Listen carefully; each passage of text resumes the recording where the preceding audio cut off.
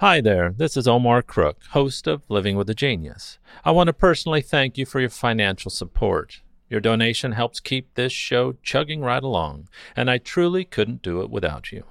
As always, thanks for listening. Be kind, do good work, and until next time. Here's Living with a Genius for November 11th, 2020. It's Veterans Day, or originally Armistice Day, commemorating the signing of the agreement that ended World War I at 11 a.m. on this day, November 11th, 1918. This federal holiday was changed to Veterans Day in 1954. At that time, it became a day to honor all men and women who have served in the armed forces of the United States. Each year, special ceremonies are held at Arlington National Cemetery in Virginia. It is estimated that throughout human history, approximately 1 billion people, mostly teenage sons, have been killed in war.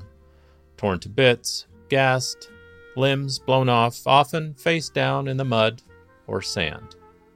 On this Veterans Day, perhaps we should support our troops by working to stop making veterans in the first place.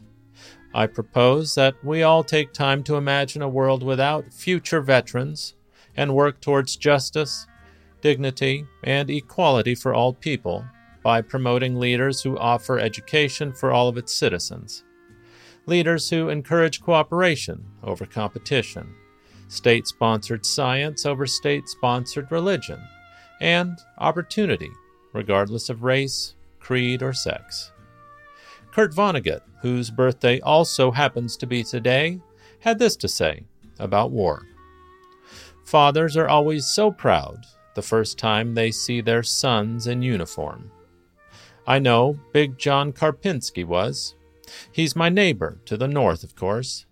Big John's son, Little John, did badly in high school, and the police caught him selling dope.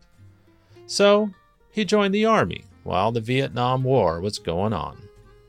And the first time he came home in uniform, I never saw Big John so happy, because it looked to him as though Little John was all straightened out and would amount to something.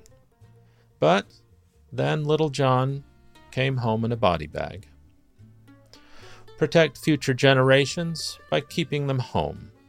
And if you're the parent of a veteran, or a veteran yourself, from the bottom of my heart, I thank you. Thanks for listening.